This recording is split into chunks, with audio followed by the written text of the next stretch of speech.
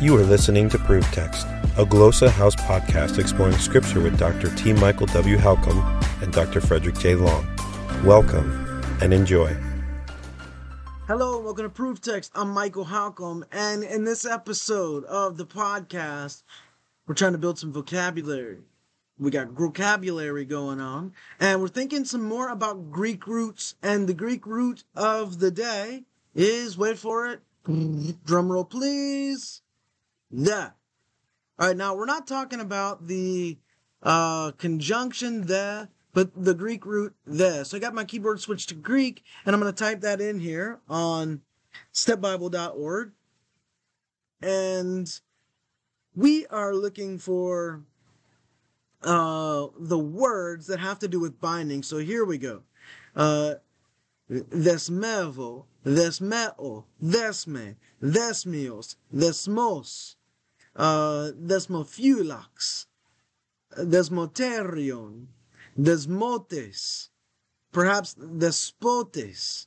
All of these words having to do with being bound or locked up or something to that degree, imprisoned, jailed.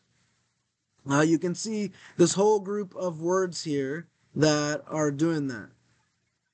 And they have to have this the root, and they have that sort of meaning. So let's just click on one of these. We'll do this desmios, because people are kind of familiar with that if they read any of the Gospels or Paul. So you can see here in Matthew 27:15 that we have the word desmion.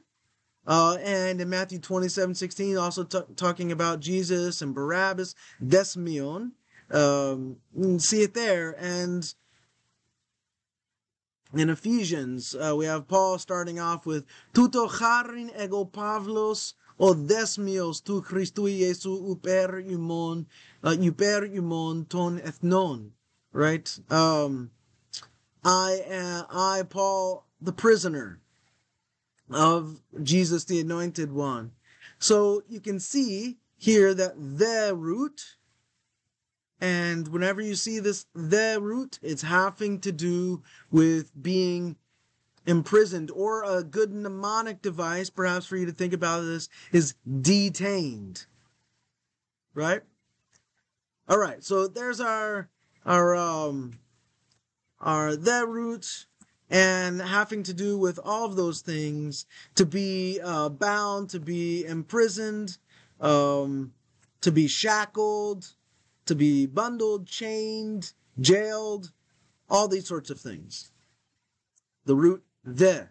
Again, a mnemonic perhaps would be detained in English. All right, hope that helps. Interested in growing your ancient language skills but not sure where to start? Glossa House can help. From illustrated readers and short stories to lexicons and grammars, Glossa House offers a variety of resources for beginning, intermediate, and experienced ancient language learners. Head to glossahouse.com today. Glossa House, language resources for the global community.